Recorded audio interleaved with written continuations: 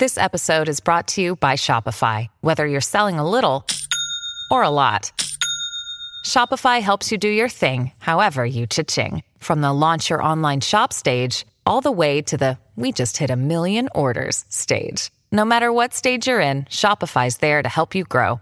Sign up for a $1 per month trial period at shopify.com/special offer, all lowercase. That's shopify.com/special offer.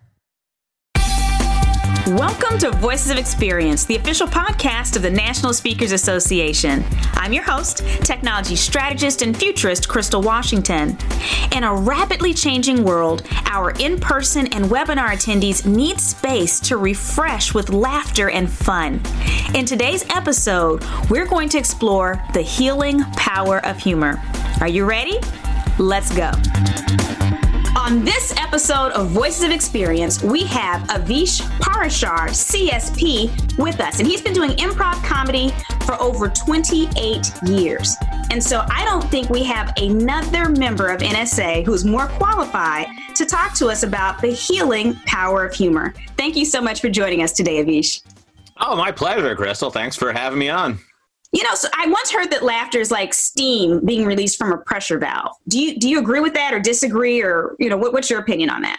I do agree. I think humor gives us a way to process the world. And I think that's why some people get offended by other people using humor, because they don't realize that a lot of times when someone's laughing or making a joke about something, they're not making light of the situation. It's just how they process the world. And I've learned over the years that people get offended. So half the time now, my processing is done internally. I'll laugh about stuff. I make so many jokes in my head that I would never say out loud. But it's not because I don't take the situation seriously. It's just that, you know, some people just need that to get, like, I think that steam metaphor is great.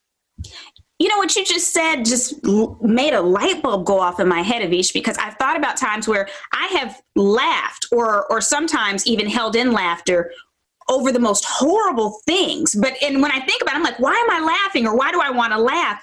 And so that's interesting that you said that about people processing the world. It may not actually be making light of something. Yeah, exactly. And I'll tell you, I'm gonna really be vulnerable here and expose my nerdy roots. I'm a huge comic book fan.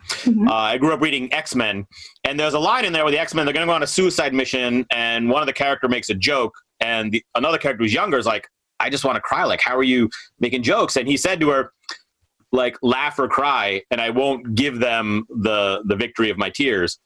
And I was like, that was just such a powerful, I read that like 40 years ago, and it still stands with me. It's like, so many situations, you got to laugh or cry. And sometimes by crying, it's like, you're not giving in per se, because different people process, but it's like, you choose your response in that moment.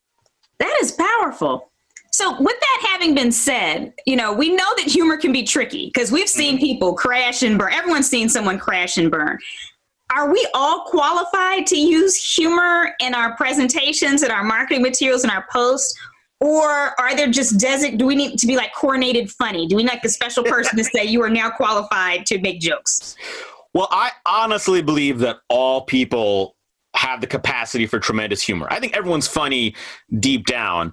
I think that as we grow up, depending on your environment, society, your own personal expectations, people develop these different filters that kind of limit their creativity and limit their humor. So the people who are just naturally funny, I think their minds developed in a way to process humor that way. Okay. But I've worked with improvisers and non-improvisers for years, and every person can be funny. And I'll challenge you to think about this. Think about the person in your life who you think is not funny at all. Okay. I would guarantee you they have some environment, some person they hang out with, some old friend, some family member that they are laughing with. Are you sure? And so it's just where and how willing are we to reveal that humor? Are you sure about that? Because I have somebody in mind, and I have a very hard time imagining them. At some point in their life, they probably had something that made them laugh. You know, it just, and it gets tamped down. And part of what we talked about, just some people find humor too light, too offensive to even use. Some people's brains, they just shut themselves off from it. And for whatever reason, but I do think that everyone has the capacity. It's just how many layers do we need to peel away to kind of unleash their inner comedian? Okay. Is there anything we should stay away from? Because there's a lot, you know, the world has changed twice in 2020. when this is being recorded. And so I think we, normally for our VOE interviews, we don't ground to specific dates, but I think it's important in this case to ground us in the now. Is there anything we should stay away from? Yes, I think so. Number one, everyone should stay away from my client base because I want more gigs. But beyond that, yeah, I mean, obviously, you got to be very aware of your audience and aware of the world going on around you. And, and there's a difference between being a humorist, a comedian, and a speaker who uses humor. Can you run us through those differences? Sure. So a comedian is someone who is paid purely or is brought in purely for making jokes. And I think as a comedian, you don't have to stay away from things. I think you may get flack, but I don't think you have to stay away from anything. Okay. As a humorist, you are brought in to make the audience laugh, but you have to have a message, and there's a level of professionalism that's expected. So I think there, you do want to stay away from something that might be touchy. Mm-hmm. If you're a speaker who uses humor, there's no expectation of you being funny. You're not marketing on it. You're not telling people I'm going to be funny. But it's a huge bonus that sets you apart and makes you more connected. And there also, I think, you need to be aware. So, yeah, I think you should stay away from, I mean, in general, anything that's politically charged, anything that's currently sensitive, even if you think it's hilarious. Mm-hmm. And it's not even just, obviously, things are really triggered right now. Mm-hmm. But anyway, so for example, I have a segment when I'm talking about something creativity, I talk about releasing the filter and saying the first thing that comes to your mind. Okay. And I talk about how the filter is not a bad thing. It's what keeps you employable and out of trouble. Right. Now, sometimes what I will say is that, it's what keeps you employable and out of trouble. Or your life would be very difficult if you just said the first thing that popped in your mind. Now, sometimes I'll follow that up with, or you'd be president of the United States.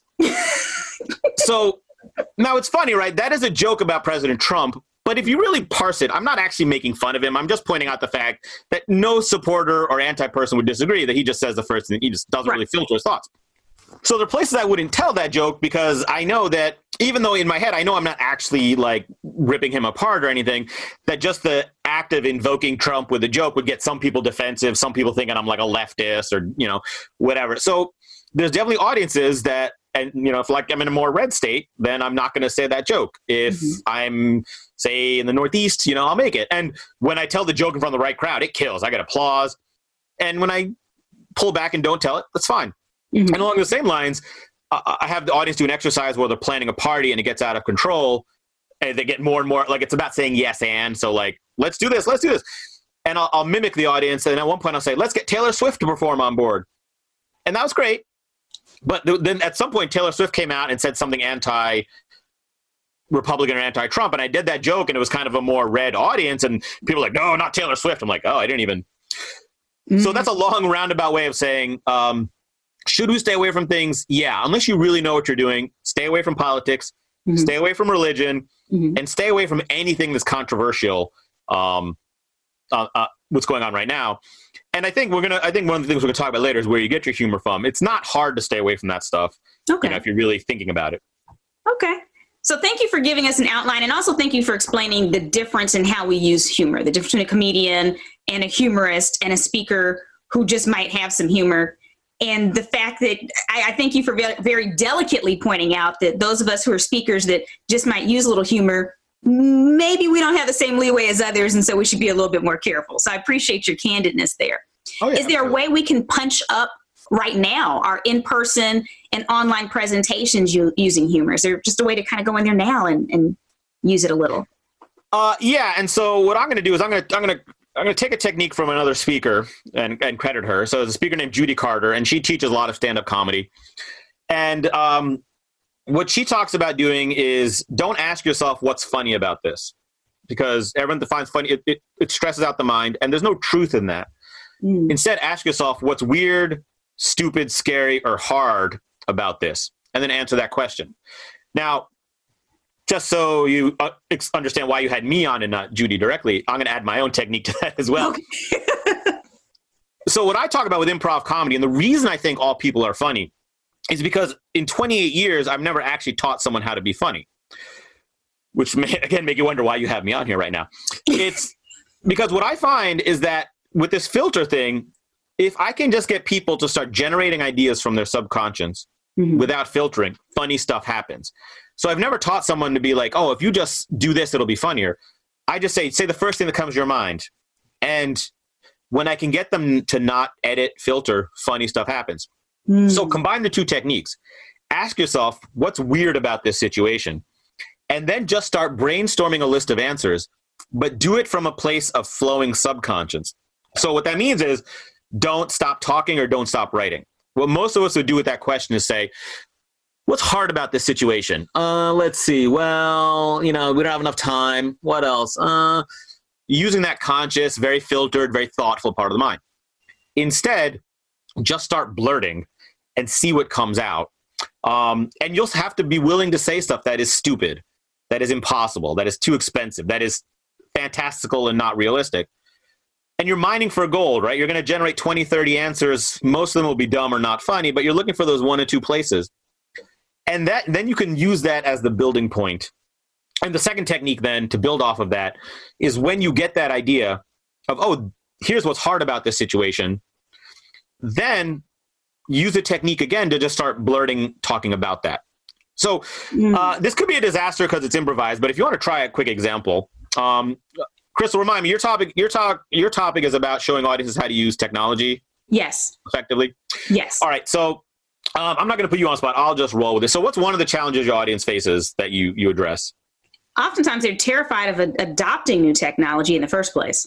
Okay. So you start with, what's hard, weird, scary, stupid about adopting new technology? So what's hard about adopting new technology is that every time you learn one thing, the new thing figures it out. What's scary about adopting new technology is you're afraid you might download a virus and completely destroy your whole system. What's scary about adopting new technology is once you get video on there, everyone's going to see you and you can't do your stuff in your pajamas anymore. What's weird about adopting new technology is that it seems like the farther we progress, the farther we go backwards. What's scary about new technology is that I'm afraid that I'm going to say and do something stupid that's going to completely destroy my reputation. What's weird about new technology is that I get a new computer and my new technology actually makes it harder to do stuff that was really simple to do before. All right, so I'm just blurting out stuff that may or may not be true. And then what you do is you look through there, are there any ones there that might be that make you just smile? You're not looking for hilarious. So what's weird is that the newer your technology is, the harder it is to do the simple stuff. Okay, so then just free talking about that. Mm-hmm. And now you're probably, if you just let yourself freely talk without pausing, editing, and thinking, I guarantee you're going to blurt out some stuff. And since we're speakers and we have stories, to force your creativity in that blurting process, at some point, force yourself to say, this one time, because that's going to force your mind to fill in a story. So now it's hard because you have to kind of go through this process. It's not magic where you do it once for 2 minutes and boom. Mm-hmm. But so go through your content and don't just ask, what does the audience need to get out of this? And don't just ask what's funny. Because what's great about that is, if you're saying, here's what's weird, stupid, scary, hard, it's what your audience is already thinking about your topic. Okay. So not only are you generating humor, you're doing it in a way that your audience is going to relate to, addressing their concerns, but with humor as opposed to just like the bullet points. Here's what you're worried about. Here's the answer. Here's what you're worried about. Here's the answer. So hopefully that made some sense. I know I kind of went on a bunch of tangents there. No. That was actually, it was fascinating. You definitely gave us all an exercise that we can use. And what's interesting is, for anyone that's listening to us right now, there's a past episode with Bill Stainton where it's not the same process, but it's a similar offshoot process for brainstorming and being creative. And so I love how I just love it when I see different interviews kind of come together from brilliant people. You're both CSPs. He's even a CPAE. And so just giving people something else to look at potentially after they listen to us. So if I could add on one real quick thing about that technique, just to encourage people to use it. Yes. I once saw a NSA presentation with Larry Winget and Joe Calloway. Okay. And they started basically by saying the most valuable thing you bring to your speaking business and to your audiences is your point of view, not your content, not your skills, your point of view. Because everything else, content you can get online, all that great stuff, but your point of view is the one thing that makes you unique as a speaker.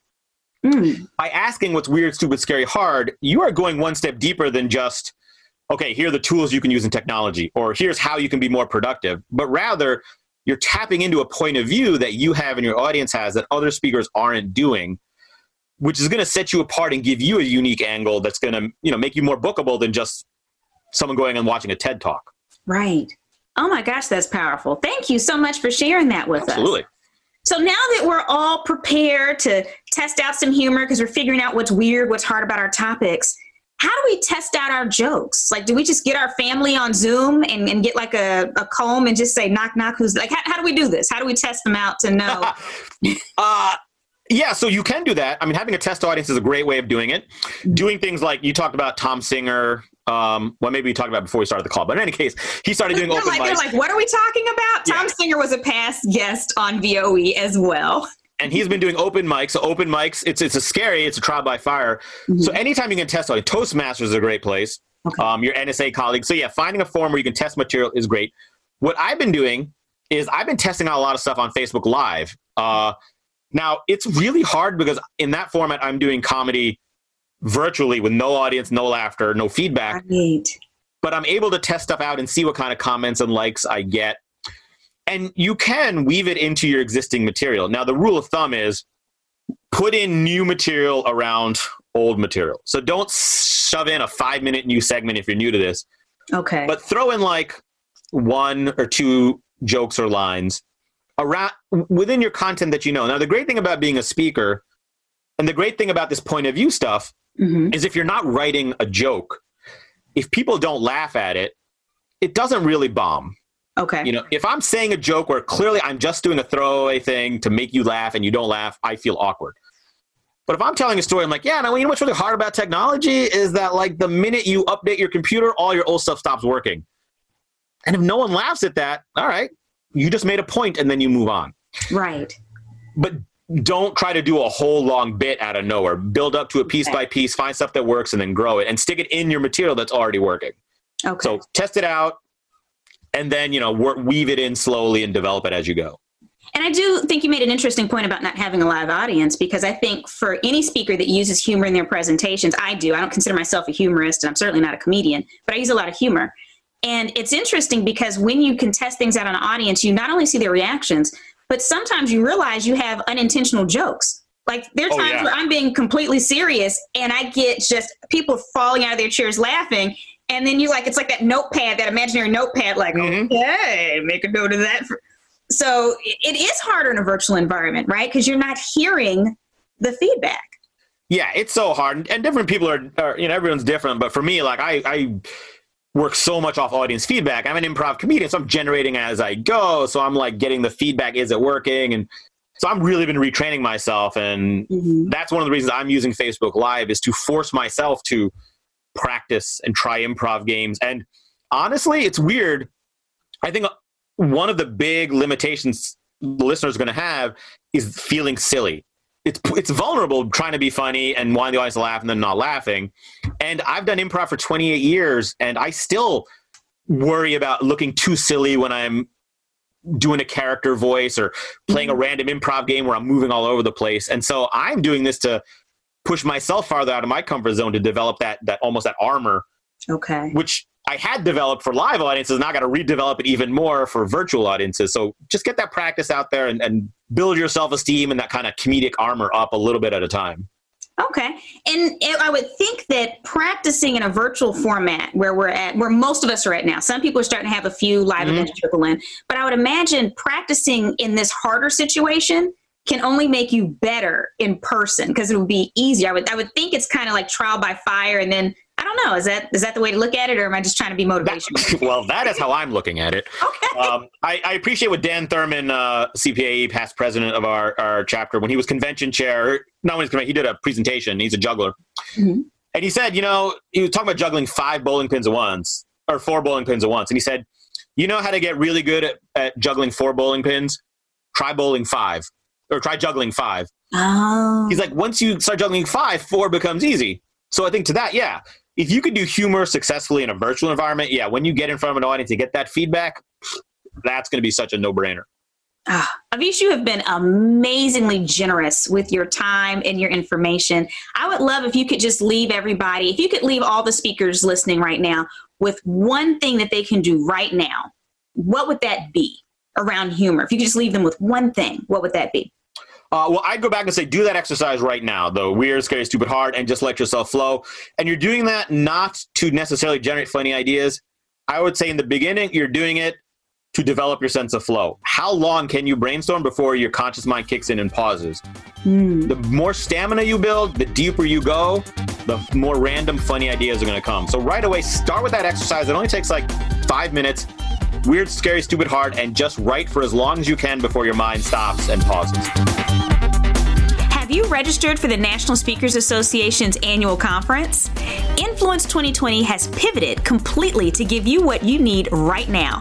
Actionable ideas and strategies that you can implement immediately to grow your business, expand your revenue streams, and emerge from challenging, unprecedented times even stronger than before. Save your travel expenses and join us for a unique, unmissable virtual experience that emphasizes content and techniques for both making money now and laying the groundwork to thrive in the future. 3 months of virtual, over 25 incredible breakouts, and one unforgettable experience. Please visit nsaspeaker.org and click on the Events tab to learn more. Thank you for tuning in to Voices of Experience, the podcast of the National Speakers Association. Catch us on your favorite podcast app, YouTube, and NSA's social media profiles. I'll see you next week. This podcast is a part of the C-Suite Radio Network. For more top business podcasts, visit c-suiteradio.com.